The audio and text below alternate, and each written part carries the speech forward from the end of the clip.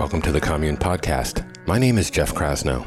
If you listen to this show or read my articles with any frequency, you know that I am profoundly concerned with the depth of our current sociopolitical polarization. And we have drifted into this place of binary opposition on so many issues that not only could, but should unite us, including the viral pandemic. Now, obviously, there is political tribalism at play here, but there is a deeper epistemological riddle to solve here as well. Now, this episode is an attempt to diagnose some of the root causes of this division, and it's an exhortation as to how each one of us individually can be a force for cooperation and moderation to pull together opposites. So this is a one-take, admittedly espresso-fueled stream of consciousness soliloquy that meanders into some technical territory at times, but hopefully it makes the overarching point of how important it is for us to delineate between healthy skepticism and bad faith questioning designed to undermine our most important, albeit flawed, institutions. Off we go.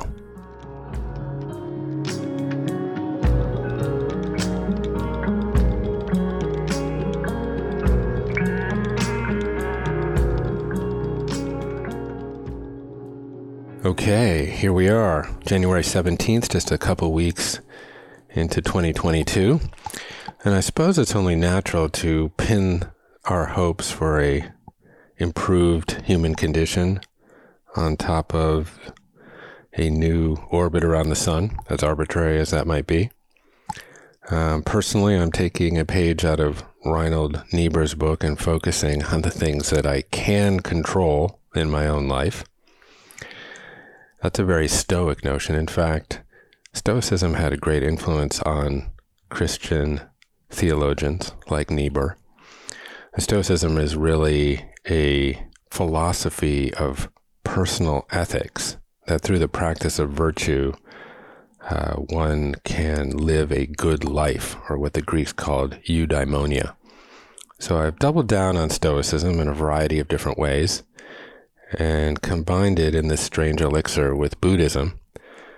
Stoicism and Buddhism actually, I find to be quite similar in many ways, though I would say Stoicism is slightly more concerned with ethics than wisdom, though wisdom is a core virtue in Stoicism, and I would say Buddhism is more concerned with wisdom than ethics, though 5 of the steps of the Eightfold Noble Path are concerned with ethics. But I find them to be incredibly useful in this moment of epistemological crisis, where it is increasingly difficult to delineate between fact and fiction. Now, Stoicism has really helped me be humble and develop a willingness to be wrong. And further, Stoicism posits that our emotional response to a particular event is almost always tied to our judgment of the event and not the event itself.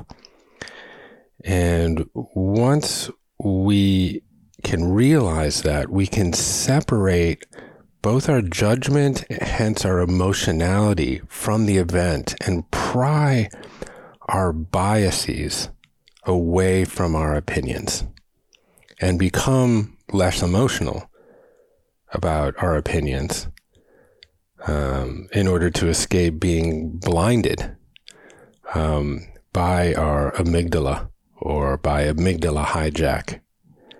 And so it really helps us to get to a true understanding of the underlying event itself. Now, Buddhism is also very useful in this regard because it gives you tools, specifically meditation, dhyana, or focused concentration, such that you are unpacking the true nature of reality. And you're doing it in a way without distraction, with a lot of focused attention and rigor to get to the true nature of something. And again, these practices combined with one another couldn't be more useful in this moment. So one of the things that precipitated this particular streamed soliloquy was a conversation that I had with a friend, a colleague, someone who I really respect a lot and who's accomplished a great many things. And he made the claim to me unabashedly that the therapeutic drug ivermectin is 100% effective both for the treatment of COVID and as a prophylactic. And just as a warning, or not as a warning, this episode really doesn't have anything to do with ivermectin. I'll talk about it a little bit, but I don't have a particular opinion about it. I'm just using this particular topic to reflect a larger societal penchant or trend. So he made this claim about ivermectin. Now, of course, I see other people, friends, colleagues, etc., posting on social media about ivermectin being a horse dewormer and essentially mocking people for considering this therapeutic as potentially useful for COVID. So you got one side saying that something's 100% effective, and then you've got another large group of people saying that this is a drug specifically for livestock. This is how far we are apart. This is the gaping nature of the chasm here. So, first of all, let me just say, nothing in science is ever 100%. So his claims about something being 100%, well, just on face value, that's not true. But the real question is it an effective therapeutic? And how would we really know? So I applied the lessons from Stoicism and Buddhism, and I said, okay, you know what? I'm going to spend 15, 20 hours actually looking at this particular issue and see if I can actually come to some sort of determination of fact. So I tore apart primary source data, particular studies. I read the original study that came out of Egypt that had subsequently been retracted. I read the other one from Argentina that then subsequently was discovered to be riddled with errors. I read a whole variety of meta-analyses. I read one actually really compelling study from a healthcare facility or a hospital in India about ivermectin. I watched quite a few videos with Tess Lowry and Dr. Campbell, who I find to be an incredibly kind of fair and balanced voice on YouTube. So there was some compelling information out there to take ivermectin seriously as a therapeutic, despite the fact that you've got 30 or 40% of the people calling it a horse dewormer. And that includes not just people on social media, but people on CNN. But then you go a little bit deeper and you said, yeah, well, this is a therapeutic that was originally developed as an antiparasitic for livestock.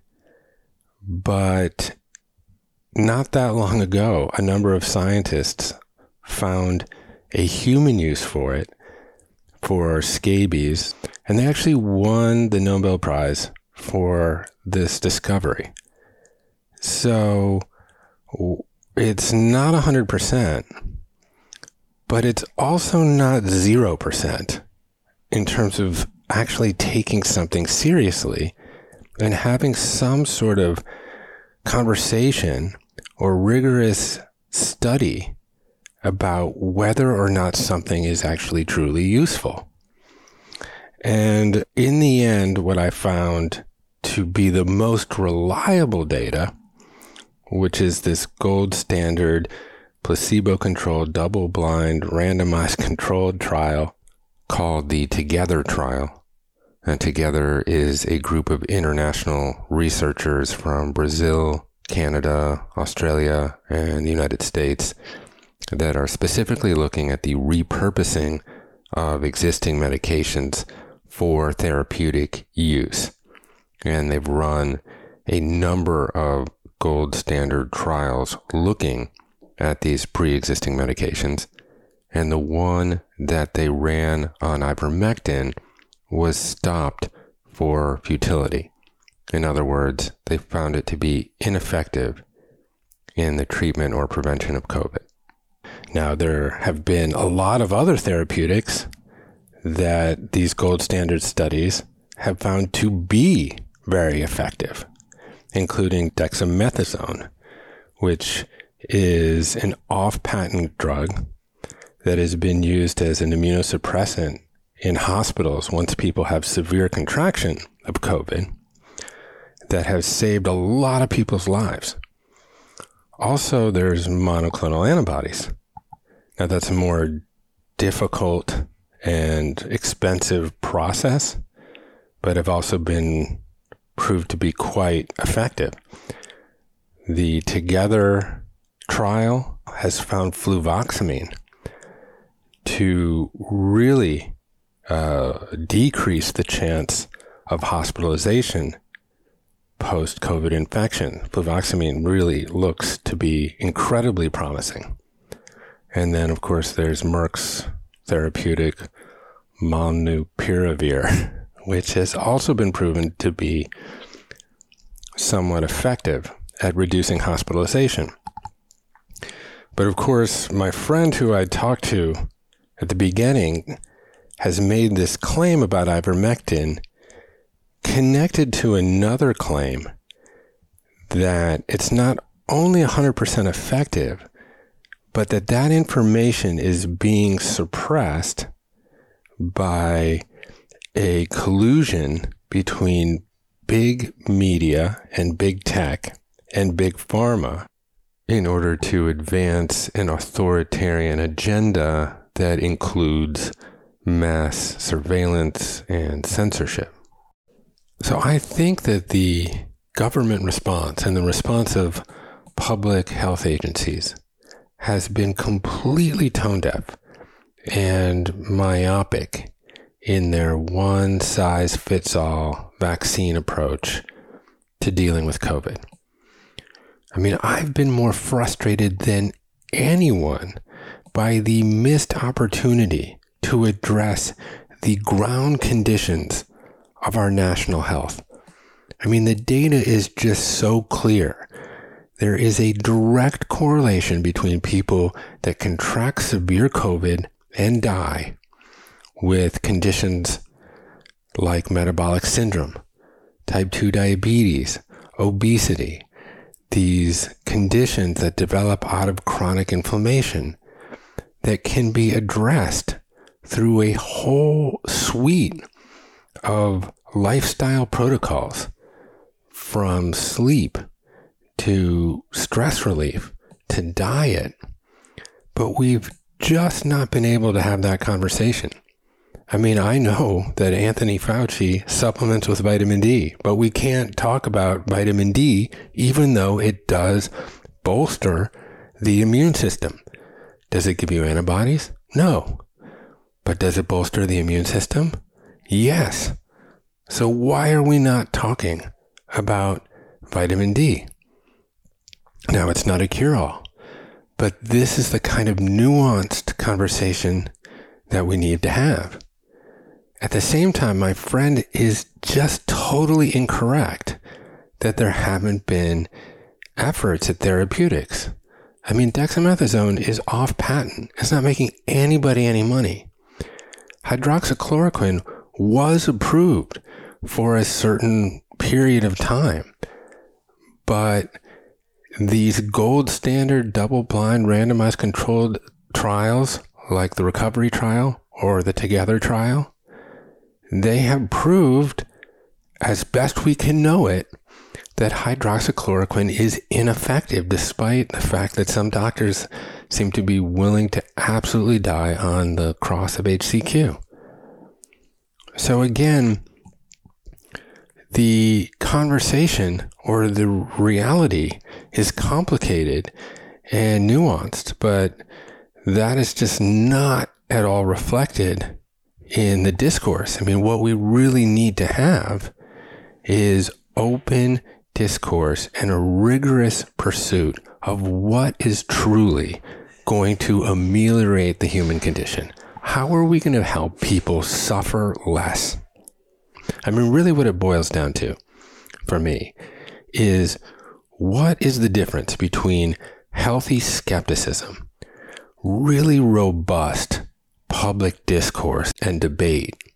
What's the difference between that and just bad faith questioning? Bad faith whataboutism that is just simply foraging for dopamine, that is really just not honestly looking for any answers. I mean, there's this meme that's circulating about the truth does not mind being questioned and a lie does not like being challenged. Yeah, the insinuation here, of course, is that the mainstream media and government and medical science and fill-in-the-blank institution is conspiring around a depopulation scheme or a surveillance scheme or maximizing big pharma profits at the expense of anything else, etc. Okay, yeah, sure. Truth doesn't mind being questioned. But when are those questions truly honest questions that are looking for real answers? Because it's a lot simpler and it's a lot easier to just say, what about, than to actually answer the question. Because answering the question, and I'll just speak to my own experience, takes hundreds upon hundreds upon hundreds of hours. You know, I look back 6, 7, 8 years, and I remember birtherism. So what about Obama's birth certificate? I mean, you know, if he was born in this country, I mean, why doesn't he just show us the birth certificate? I mean, I don't know. I mean, what about all these people that are saying that he was born in Kenya or Indonesia? And what about that photo, you know, where he looks like those other two people and he doesn't look like his parents? You know, what about that? Well, he showed us his birth certificate. And of course, this would have never been remotely an issue if he hadn't been African American. I mean, this question was just corrosive at its core. I mean, what about the fact that Hillary Clinton is running a child sex trafficking ring in the basement of Comet Ping Pong pizza parlor outside of DC? I mean, what about that? I mean, what about all these kids? I mean, what about all those leaked emails that are riddled with mentions of pizza, which obviously refer to young girls' private parts, and hot dogs, which obviously refer to young males' private parts? I mean, what about all of those? I mean, okay, well, I read the entire database of leaked Podesta emails on WikiLeaks. You remember those? Guccifer broke into the DNC database and stole all these Podesta emails, put them on WikiLeaks. Okay. To, I guess, continue with the food metaphor, talk about a nothing sandwich. Yeah, I spent half a day reading them, skimming over some. There was nothing there. Yet this theory, this what about, which planted the seed for QAnon and circulated on all the chans, inspired this guy, I think from North Carolina, to get in his car and drive to DC with a rifle and start shooting up Comet Pizza. Now, what about the stolen election? I mean, what about those crooked poll workers at the Fulton County polling station that busted a pipe in order to kick out Republican election officials? You know? And what about all those Trump votes that were thrown out in Maricopa County in Arizona because voters were distributed Sharpies and Trump voters got a Sharpie which would disqualify their vote? What about those? And what about the Dominion voting software that flipped votes for Trump to Biden? You know, what about that? Well, of course, we know now through leaked documents that Trump and his lawyers knew that those claims about Dominion voting systems were completely spurious and specious. We know that. We know that Sharpiegate was a hoax. We counted the ballots in Georgia 3 times. 3 times. Trump picked up a few hundred votes in one county, but it didn't come close to changing the outcome. How many times did we count the votes in Arizona? In fact, we spent a year on an audit with a company from Florida that had never audited an election before, whose president was an outspoken Trump supporter on Twitter. And even they found no irregularities. I mean, how many times, how many articles did we chase down around the claim that in Philadelphia there was more votes than voters, which of course turned out to be completely false. And the same claim in Detroit, which again turned out to be completely false. I mean, what about the unveiling of this deep state corruption and the military tribunals and the ensuing re-coronation of Trump in March? I mean, in April. I mean, in August. I mean, what about the 13 flags that were flying behind Trump when he left office on January 20th? I mean, I keep trying to summon all of these whatabouts that have riddled the last 5 years of my life and so many other people's lives that have committed to rigorously chasing every one of these things down. I mean, what about Antifa? Of course, they were the ones responsible for the attack on the Capitol on January 6th. I mean, that's the claim purported by Candace Owens, Lynn Wood, Sidney Powell, Matt Gaetz. I mean, if it wasn't Antifa, wasn't it the FBI leading a false flag event? I mean, that was posited by Tucker Carlson and Marjorie Taylor Greene.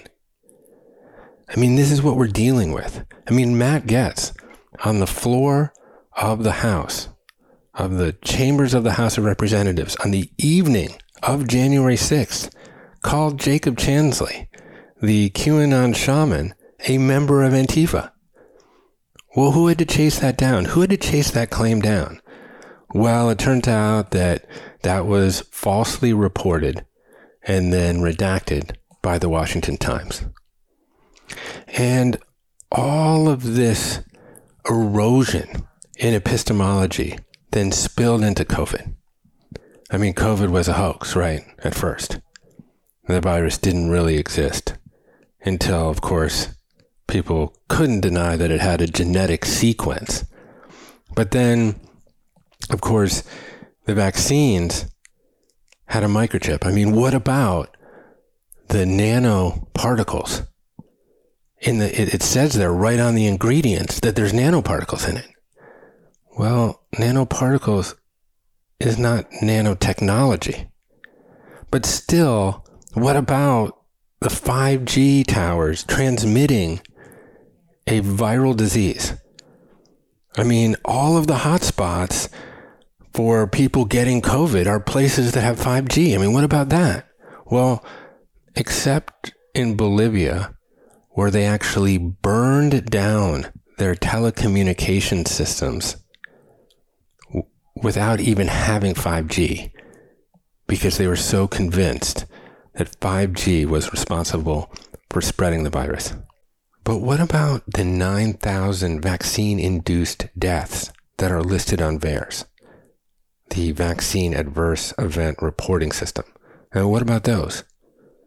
Well, yeah, absolutely. Vaccine safety is essential, not just for health, but for public trust. And this is why VAERS was created, to flag any patterns that then would be further investigated to determine whether there was causation or correlation. So I decided to read the first 1,000 reports, the first 1,000 entries of health administrators and family members who had made reports on VAERS where there was some kind of correlation between receiving a vaccine and subsequent death. And this is what I read, that in the overwhelming majority of these cases, the patient was very, very old, or had terminal cancer, or had full-out dementia, or was in hospice, or was on hunger strike. And there's a lot of other details, honestly, that are too gruesome to report here on the podcast. But the amount of energy and time that it takes to debunk every single one of these whatabouts is so exhausting. And I'm getting to why that was a problem. But the claims have just continued, and the ground keeps shifting, and the goalposts keep moving. I mean, what about the cytotoxicity of the vaccine-induced spike protein? I mean, what about the spike protein? Isn't the spike protein itself toxic?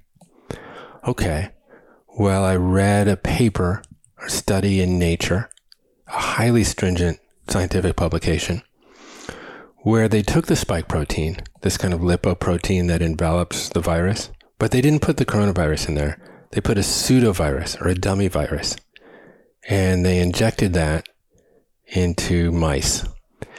And it turns out that the spike protein itself has detrimental effects on mitochondrial function in mice. So the spike protein is detrimental. But guess what?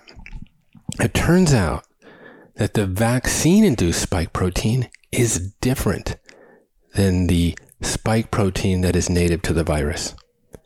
So the spike protein that is native to the virus, what it does, it's a protein that surrounds the virus that connects with the ACE2 receptor on the outside of a healthy cell. And after that connection is made, the membranes of the virus cell and the human cell fuse such that the virus can pass through and into the healthy cell and hijack its reproductive capacity and then spread. But it turns out that the vaccine-induced spike protein does not have that fusing capability because it was designed in such a manner with different amino acid sequencing to eliminate the ability of that spike protein to fuse to a healthy cell. But of course, to even remotely understand this is dozens of hours of research. Now, what about the Japanese biodistribution report that showed up that the mRNA nanoparticles and the spike protein were showing up in huge proportions in all the organs of the body? Okay, well, you've got to find this report, and then you've got to read the English summary of it to actually discover that this was a study in mice and rats where they were injecting what would be the equivalent of 50 times the dosage that is in the current Pfizer mRNA vaccine into a mouse or a rat. Okay, but what about antibody-dependent enhancement, ADE? The notion that the vaccine is actually creating antibodies that increase the spike protein's ability to fuse with the ACE2 receptor. Hence, the vaccine is actually increasing the virality or the toxicity of the virus itself. And this is Dengvaxia all over again. Well, Dengvaxia was a vaccine that was developed and distributed in the Philippines to help prevent dengue fever, and it was subsequently recalled. And I could go on about that saga for about an hour because I actually had to read that entire situation for a dozen hours to understand the claims that people were making about antibody-dependent enhancement with the mRNA vaccines. So the claim was, well, that we were generating antibodies with the vaccine that would increase the ability for the virus cell to fuse with the human cell and pass the virus through to the human cell. Well, but that was actually studied in regards to the ancestral strain. And it was found that no, that the antibodies weren't being created that increase the fusing capability of the virus. In fact, the antibodies that were being created decrease the fusing capability. But what about Delta? I mean, Delta's changed and everything's different about Delta. I mean, the spike protein is mutated and now the vaccine, well, is actually creating antibodies that create more fusion. Well, no, that actually, once you looked at it, that wasn't true either. So what I'm getting at here is that for the last 7-8 years, we've just been pummeled with whatabouts. With, in some cases, bad faith questioning. Questioning that's not looking for answers, but questioning that is designed only to be contrarian, and in some cases to dopamine forage, to post on the internet and on social platforms in the form of a meme with sensationalism and editorial bias, such that when you deploy it, it leverages human negativity bias and generates follows and likes and shares and engagement, and that opens up neural reward pathways and gives you a sense of both sort of accomplishment and reinforces the behavior of doing it over and over again. So what we get is endless questions. And so this is the balance that we have to strike, because eventually you get the question, well, what about the lab leak? I mean, what about this idea that the virus escaped from the Wuhan Virology Institute? Well, if you're exhausted by answering specious questions, you might just shut that down. But, as it turns out, a broken clock is right twice a day, right? I mean, there is compelling evidence to demonstrate that the virus could have escaped from that lab. Now, some of that evidence seems circumstantial. I mean, yes, there is a virology lab in Wuhan, the provenance of the SARS-CoV-2 virus. And in that lab, they are studying coronaviruses that are specifically germane to bats. Now, of course, there's discussion about people that had gotten sick from the lab and, take that for what you will. The most compelling evidence that I read was that the virus itself was very enabled very quickly for large-scale transmissibility within the human population. And that the protein structures that are surrounding the virus, that are creating the envelope for the virus, have particular amino acid sequences that are seldom ever seen in nature, but are sometimes engineered in a lab. So to me, that's compelling. And I don't think it's definitive or dispositive, but I think it is compelling. And certainly it was something that needed to be considered. And to Biden's credit, he opened up a full investigation, but there, of course, been no transparency or collaboration on the part of the Chinese. So we just don't know. But my greater point is that theory was initially completely discarded. We couldn't have a conversation about it because the quote-unquote conventional media threw it out as wacko conspiracy theory. And the reason why they did is for the litany of whataboutisms that I just spent a good amount of time listing, and there's hundreds and hundreds more. So what we have is one part of society that seems hell-bent on contrarianism, on poking holes in institutions at every opportunity.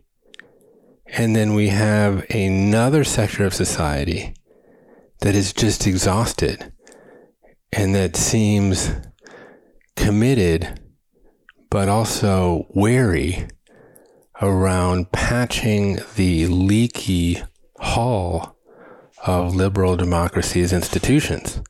So, I don't have a prescription per se, but this is my best effort diagnosis of the root causes of an epistemological crisis that has led to this polarization, this utter chasm that separates one part of our country and another. So the most important thing that any one individual can do at this moment is to commit both to a rigorous examination of what is true, of an eschewing of one's judgment and emotionality around an event. So apply the lessons of Stoicism and Buddhism. And then on the other side, at the same time, we need to commit ourselves to real, honest questions that are looking for real, honest answers. And that specious skepticism, whataboutism, is completely corrosive to society and healthy public discourse. Because we just simply cannot function in a world where it's just horse dewormer or 100% effective. Every single one of society's and humanity's great projects has been predicated on our ability to cooperate flexibly at scale. And in the absence of that, we devolve into entropy and to chaos. And that's where we seem to be headed. So, again, in this new year, take control over what you can control.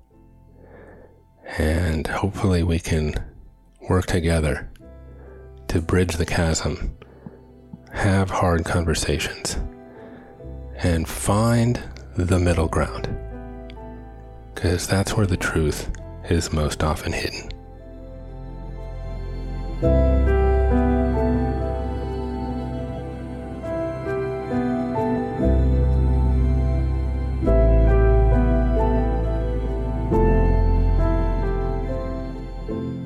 Thanks for listening. I'm always here for your comment at jeffk@onecommune.com.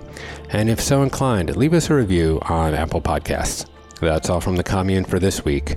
My name is Jeff Krasno, and I am here for you.